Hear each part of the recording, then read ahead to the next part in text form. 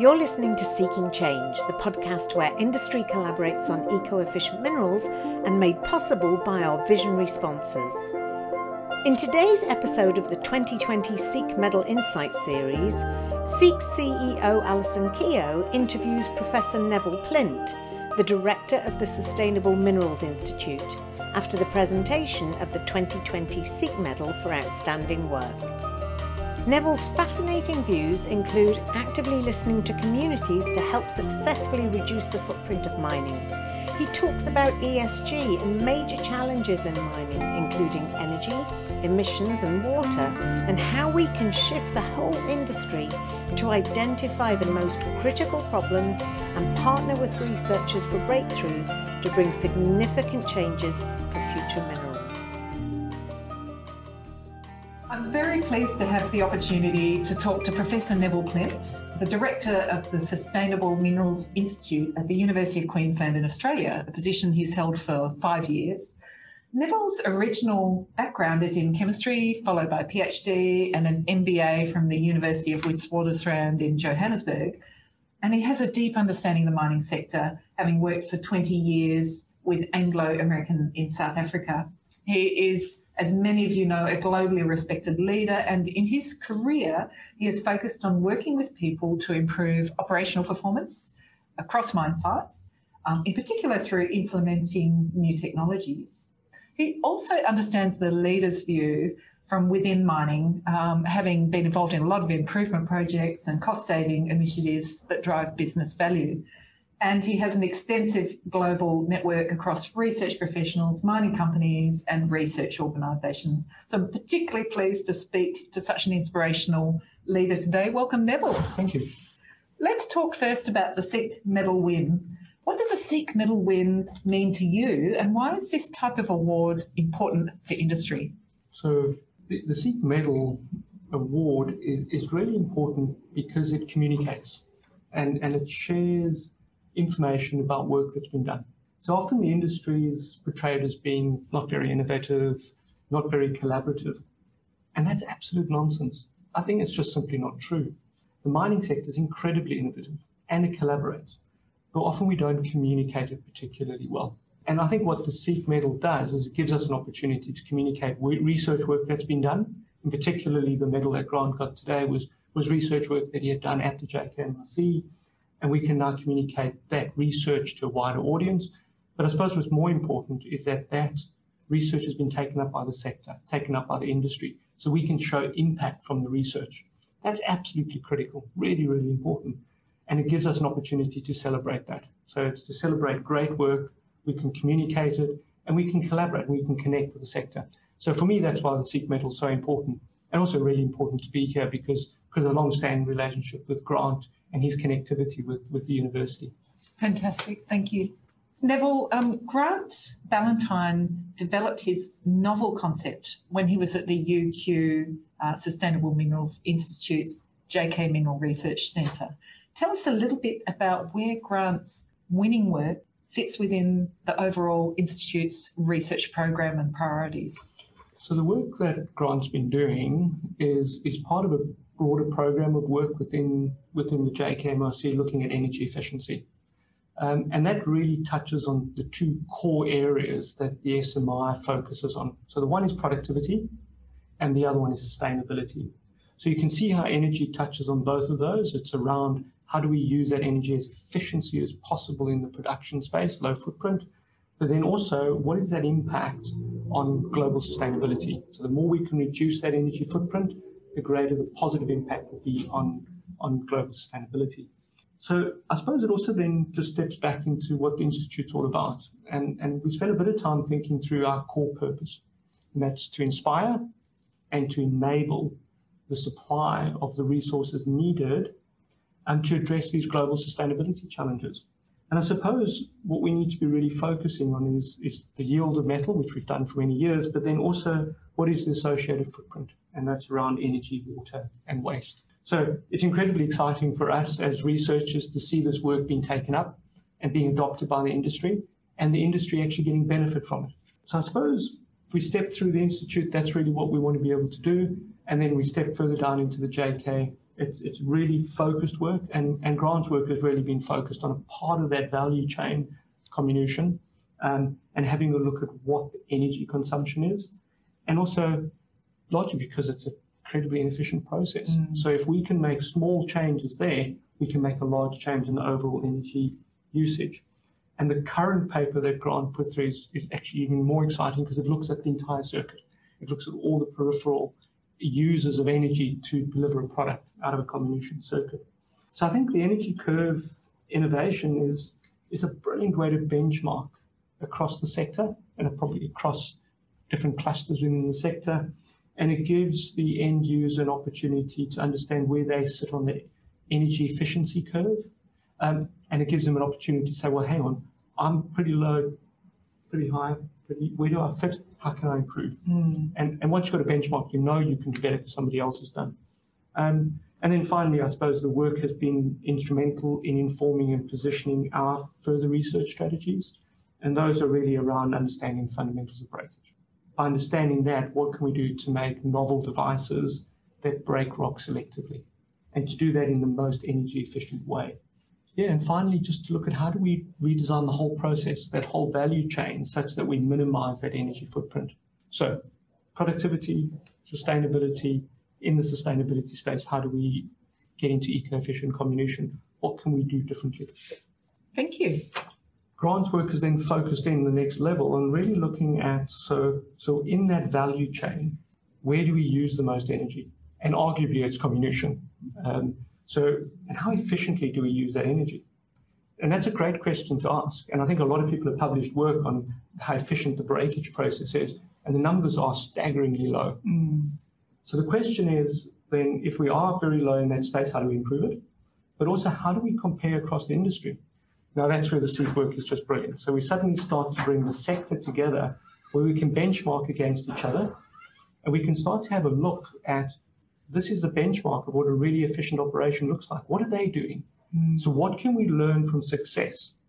And then based on that, now we can start to shift the whole industry. And I think it's been really exciting to see companies engaging with this work and having a look at it and saying, gee, that's where we fit. Wow, we've got room for improvement. And we better have a look at this and work out what's happening. So absolutely fantastic piece of work. And it's amazing how when the industry starts to engage with a piece of research work like this, we suddenly start to get what the research questions are. And that then leads the next generation of PhDs. So we suddenly have a look at it and go, well, so why is that circuit more efficient? What are the breakage mechanisms? Do we understand them? Based on those breakage mechanisms, so what could we design differently? Different machines? Could we improve the machine? Could we improve what we feed to the machine? So absolutely, fantastic piece of work. The spin-offs are just brilliant. So where does it fit? It's pretty much central to what we do. How do we bring about change? How do we improve things? Yeah, so if you make things more efficient, more productive, and more sustainable, that's a win-win for the mining leaders to invest in those changes, to share best practice, to benchmark, and then to implement that change faster through collaboration. Neville, I'd now like to turn to leading change and ESG. We've seen much talk about environmental and social governance, or ESG, including many governments and companies committing to net zero by 2030, 2050 or 2060. This is a challenging time, but also an exciting time of change. What do you see as the key factors for success in industry's progressive uptake of eco-efficient processing to really strive to meet some of these ESG goals? So I suppose what I'd like to do is almost start at the back end of the question and just think through, so what are those sort of key drivers that are creating the change that we see? And as you go through it, there's some really obvious ones. But the one that really is fascinating me at the moment is just having a look at the rate of change. So a lot of our models and a lot of our thinking is based on a linear improvement, our budget plus CPI. So we put in place an expectation that the change is going to be linear. We then have a look at all the changes that are happening, and none of them are linear. They're all exponential.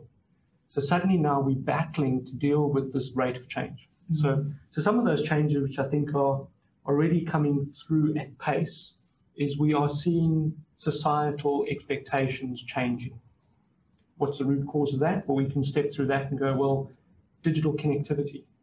So digital has so many benefits for the industry, it has so many benefits for humanity, but what it does do is enable this connectivity. This drives faster change. And it creates greater society expectations. So what does that mean? It basically then steps into, well, what we see now is huge realization of the effects of an increasing population, an increasing use, an exponential increase of carbon fuels, and what that's doing to the climate, to the environment. So we're suddenly starting to see massive amounts of data showing the impact of climate change. So you put all that together, and it's the rate that's really what's causing the challenges for the sector. So how do you respond to exponential growth in population, exponential energy consumption, exponential fuel consumption, CO2 production, loss of biodiversity, waste production? I think that's caught the industry a bit by surprise, is just how much waste is produced to meet the demand, the metal demand. Decreasing head grades, increasing demand, the amount of waste that's produced is exponential. Soil contamination. We see degradation of fresh water resources, and all of this is happening at pace. So it's no surprise then that suddenly countries and companies are saying, we have to stop this. We can't continue on this exponential increase in these environmental impacts. So you get the commitment to net zero by 2050. So that's pretty exciting if you're looking at driving efficiencies, because suddenly now you have a large external driver, momentum that starts to drive you towards the change. And no longer can the 5% improvement be acceptable. You have to achieve a massive step change. So I think where the industry is at the moment is it's got a unique opportunity. These things happen every now and then in time where a particular sector has an opportunity to have a massive positive impact. And that's what excites me about the sector. So if we are going to achieve those carbon goals, those targets, those zero emission targets by 2030, 2050, the amount of metal that has to be produced is 2, 4 exponential amount more. So how are we going to do that? And society is saying, yes, we'd like you to do that, but you have to do it with a net zero carbon footprint. And we're going to hold you accountable for that. So, in terms of engineering, if you're in the technology space, this has to be hugely exciting because there's such a driver and such momentum to make that happen. I think the challenge is that society is going to be saying, I'm going to hold you to account. So not only do you need to demonstrate that you can supply, but you need to have responsible supply chains. You need to have zero harm to the communities and the environment. So exciting times for engineers. If you can get your head around being able to design for societal's expectations. So just to wrap up that, I suppose there was a bit in the question where you said, so what do I see as being key success factors? And when you've got this massive amount of changing environment external, you really need to think about, so what can buffer you against that? And I think for me, the success factors is really going to be around the attraction and development of people. So how do we make sure that we have the best people working on these big problems and developing these technologies? How do we make the sector really exciting and interesting? And people feel that by being part of the sector, they can make a positive contribution. So that's attracting development. And then the one that's always close to my heart is, how do we do rapid implementation? So we just don't have the time. 2030 is not far away. We don't have the time to do a 20 or 30-year project. So we have to turn this around really fast. We have to implement it. The only way we're going to do that is in partnerships. So the success factor is, how do we co-create? How do we work together? How do we deliver together? Because we don't have time to try and backwards and forwards through piloting stages and etc. We're going to have to take some risks, and we're going to just have to trust each other. We're going to have to work really hard to do this. Yep, take some risks, be the change you want to see in the world, really. People with great ideas really need to step up and be willing to help from inside or outside of the industry. Absolutely. Yeah, absolutely. Great. Okay, I'm going to talk about innovation now, Neville. It's clearly really important to industry, particularly if we're going to rapidly find solutions and meet some of these goals that are being asked from us by our investors and shareholders and stakeholders and communities. What advice can you give professionals in industry and researchers around the world to support the most senior mining leaders to invest in good changes? So I think spent a bit of time thinking about this, and I suppose if I could get all my engineers to start defining the problem from the external perspective. So I learned this from one of my previous managers, who I went in for a meeting with him, and we were having a long chat, and he popped off his shoes and he said, "Here we go, Nick, put on my shoes." And it was a very simple message. It was, have a look at the problem from my perspective and then think about how you would respond and what you'd be asking for. And I think we've got to get much better at that. So how do we step into the community's shoes and understand their expectations, understand their challenges, understand their lives? And then with that insight, start to engage in a respectful conversation of what we can bring to improve their lives and to meet their expectations. Often what I'll see is we find an ore body, we design a fantastic plant, we put it all together, and then we go and tell everybody how fantastic it's going to be and how good it's going to be for them. And pretty surprised when they turn around and say, well, actually, we probably didn't want that.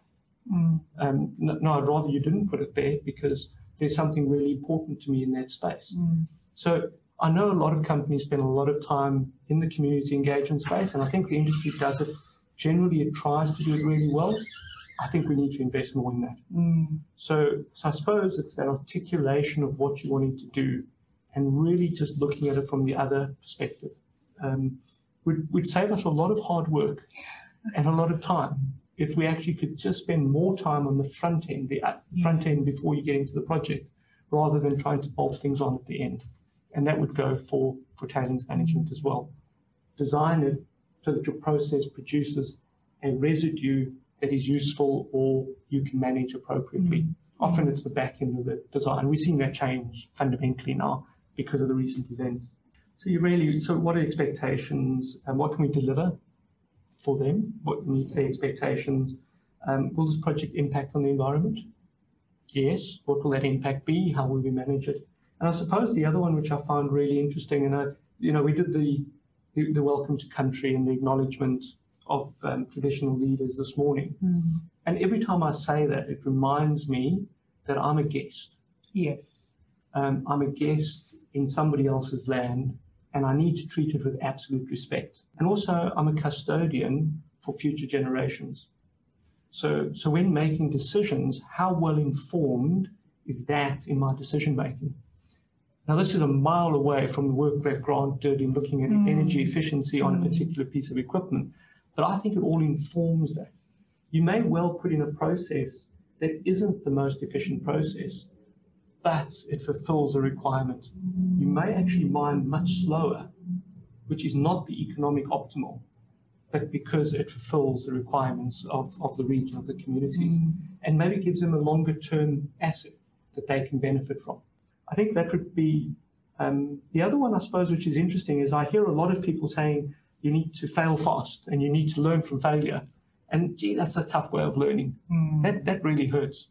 So wouldn't it be a lot more interesting to learn from people's success and actually having a look at what worked? And back to the first question. So how do we celebrate that success?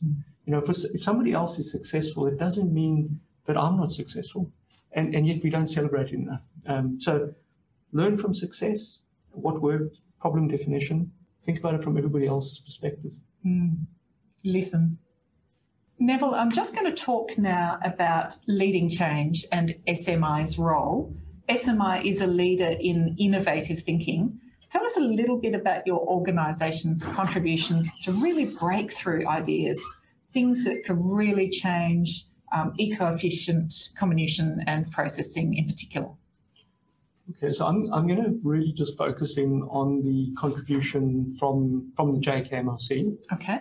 In terms of the institute, we sort of covered that up. We have a broad focus on social, environment, health and safety, as well as productivity issues. So the broad sustainability. And our strategy has been how we bring all of that skill set together to tackle global problems. And then within those global problems, I mean, the one would be the supply of metals. We'd look at mine life cycle. We look at governance and leadership. We look at digital, and as well as transformational learning. So we've got those programs running, and that's really to connect us across the university and into our international partners. And that's really our programs where we're looking for global impact and global innovation. Now, within those programs and within the centres, we'll do some really specific work to unlock particular problems. So in the comminution space, of course, we're having a look at the fundamentals of breakage. So if we can understand breakage really well, we can then design to enhance that breakage. And really what we're wanting to get out of that breakage is very selective. So ideally, we'd want to only break rock that has material in it. And then the material that doesn't, we want to be able to reject it. Or we'd want to be able to break it and break the value material into particular size fractions. So suddenly we're starting to move from a brute force of let's just smash everything and then hope like mad we can get it fine enough and liberated enough to recover, to so how do we be very selective? And how do we be very targeted in what we break? Now that's a very different approach to how you would generally normally think about a big comminution device. So that's really driven our research, is how do we characterize rocks? How do we understand how they break? How do we model the breakage? And then ideally from all of that, we can look at how do we improve the devices that do the breakage. And then, of course, you wrap that around with how do you improve the material coming into the breakage devices and how do you improve the separation past that. So those would be the areas that we work in. The ones that are particularly interesting at the moment is there's been a huge amount of work around high voltage pulse breakage. And we've managed to unlock a little piece of that technology where we can be quite specific of how much energy we put in and just enough energy to target breakage of rocks with material.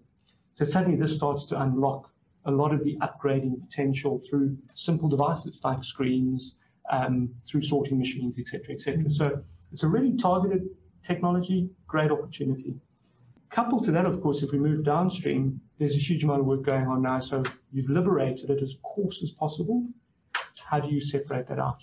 And that's the coarse particle flotation work, where we're looking at not having to fully liberate something to be able to recover it.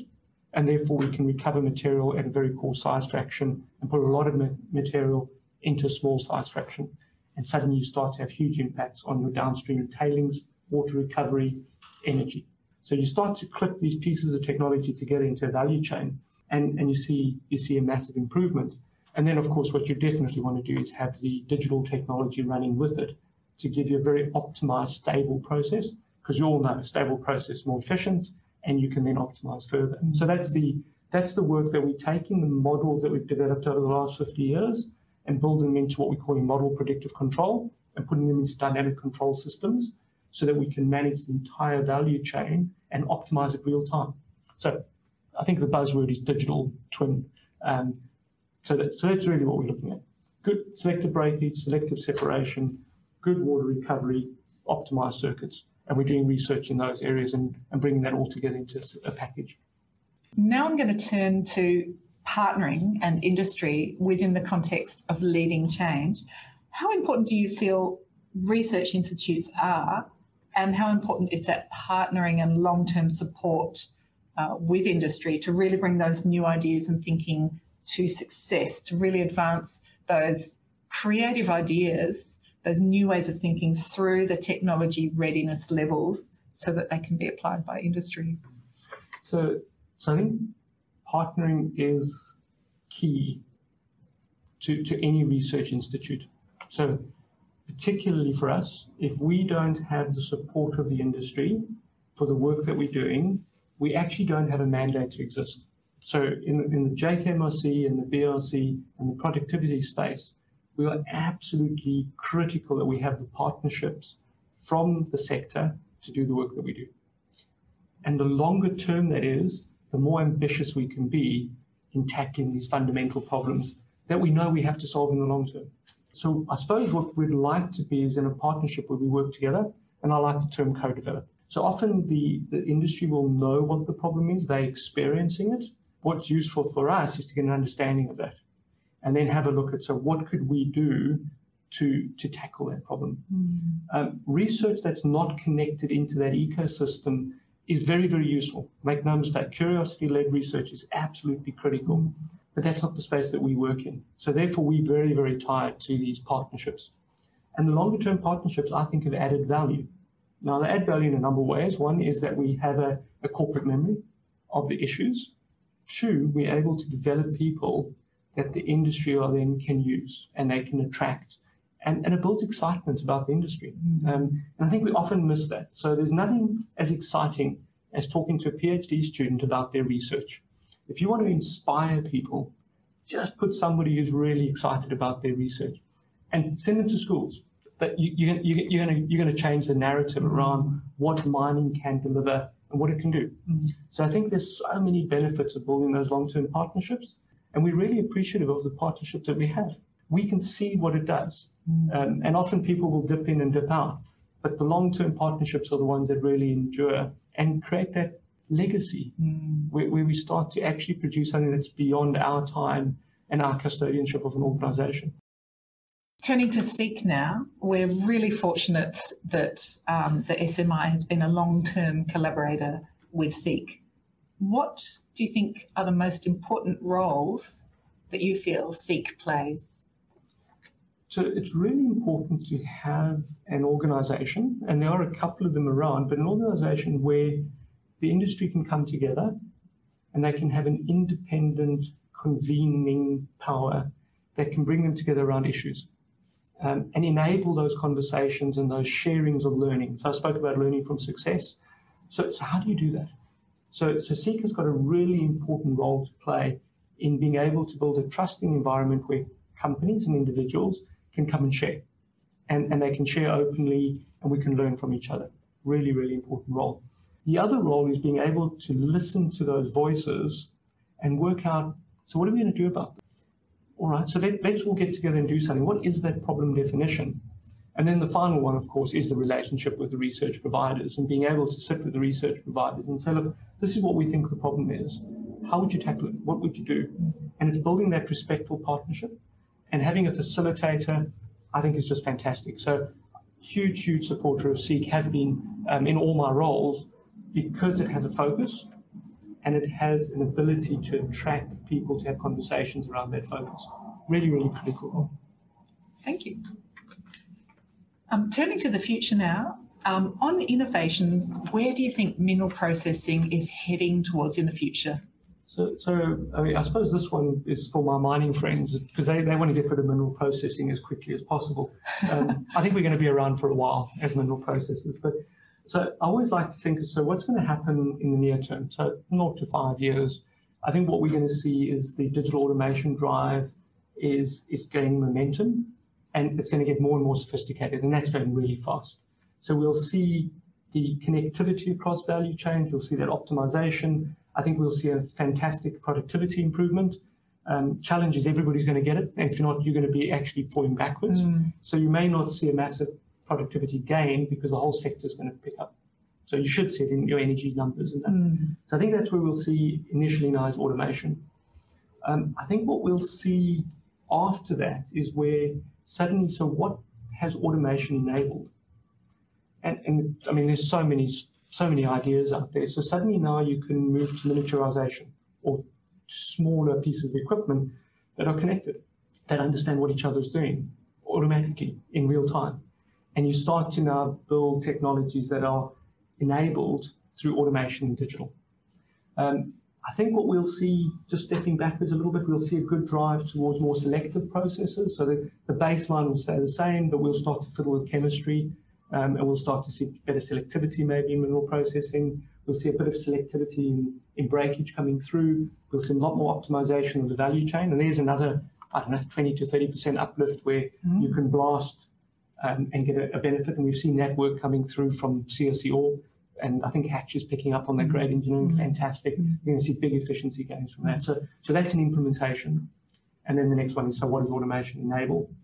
And then I think the longer term one has got to be having a look at biological systems. And we're seeing in other sectors that research in biomimicry and the biological research is moving ahead really fast. And I don't think one should underestimate the leaps and advances that have been made because of COVID. So suddenly now there's technologies, there's capability there that really does supercharge that biotechnology space. So I would be expecting to see in situ processes coming through.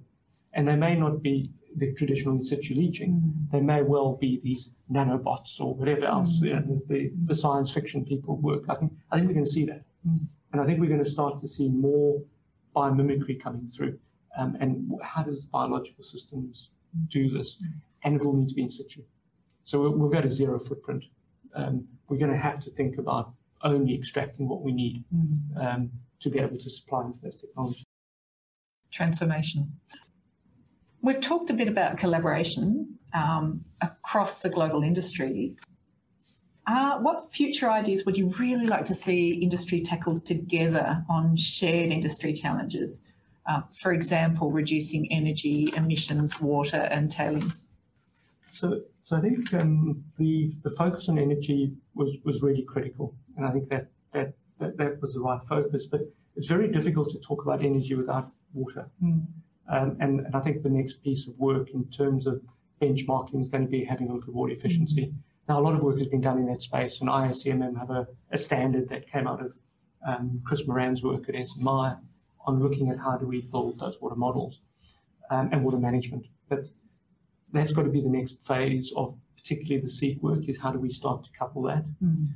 Do we move to very, very dry processing? What are the impact of recycles, etc.? So there's a number of questions there that we need to have a look at. Coarse particle flotation is going to unlock those questions quicker. And of course, the dealing with large amounts of tailings material is also going to accelerate the question mark around what do we do with that. And we've seen that in a number of the different technology challenges that are out there. What do we do with all the material that we mine that potentially has no value? How do we generate value from that? And I think the numbers that are coming out of our complex ore bodies program, the amount of tailings that will be produced in the next 20, 30 years is just astronomical. It's just not sustainable. There's just no ways society is going to allow that to happen.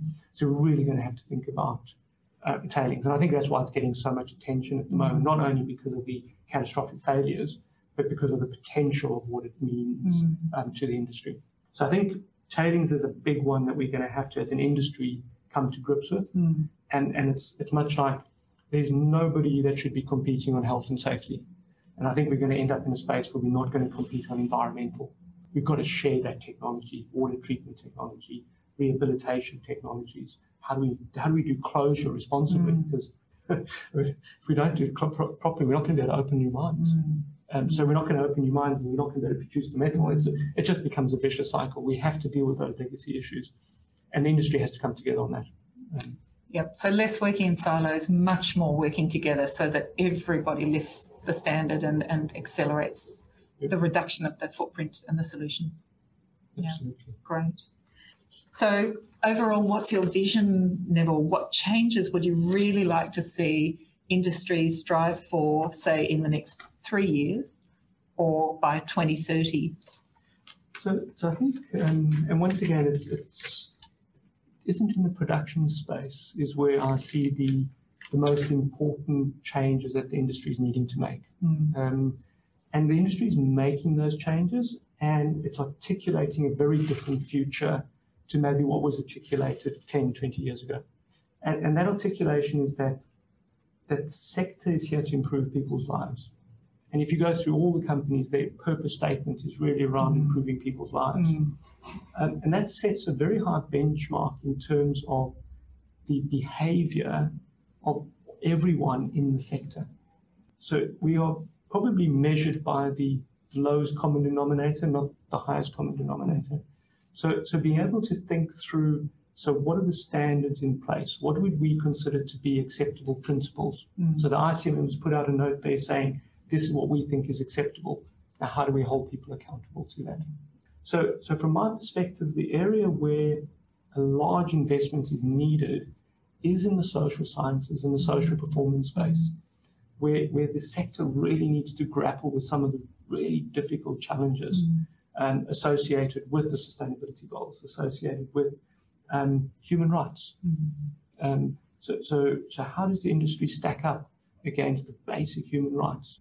How do you have a project in an area where there's poor governance? How do you deal with that? So I think that's where I think the next 3 years is going to really tax the industry, is thinking through those issues to ensure that their social performance meets their aspiration. Because any disconnect there in the digital world becomes exaggerated. Now, beneath all of that, of course, as engineers, what do we have to do? Well, we have to deliver those outputs. We've got to get to zero carbon. We've got to produce X amount more. And we have to do it in an economic way. And all of that's going to require technology. And it's going to require incredibly bright people getting together and really thinking about this.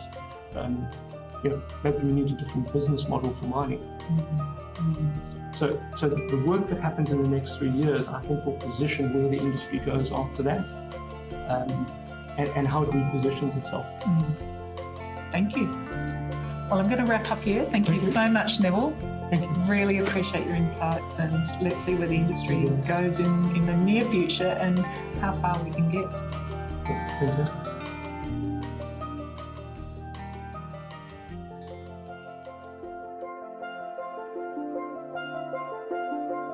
Thanks for listening, and we hope you found value and ideas from this episode. Your voice can also help us to expand the conversation and actions around eco-efficient mineral processing. So if you enjoyed the podcast, please give us a positive rating or even write a quick review on Google or Apple iTunes. If you'd like to stay informed and involved, you can tap into our free resources at our website, seekthefuture.org. That's CEEC, thefuture.org. You can subscribe to our monthly SEEK news, which also lets you know new podcasts, videos and events. And you can join our visionary sponsors. Just email admin@seekthefuture.org. Thank you.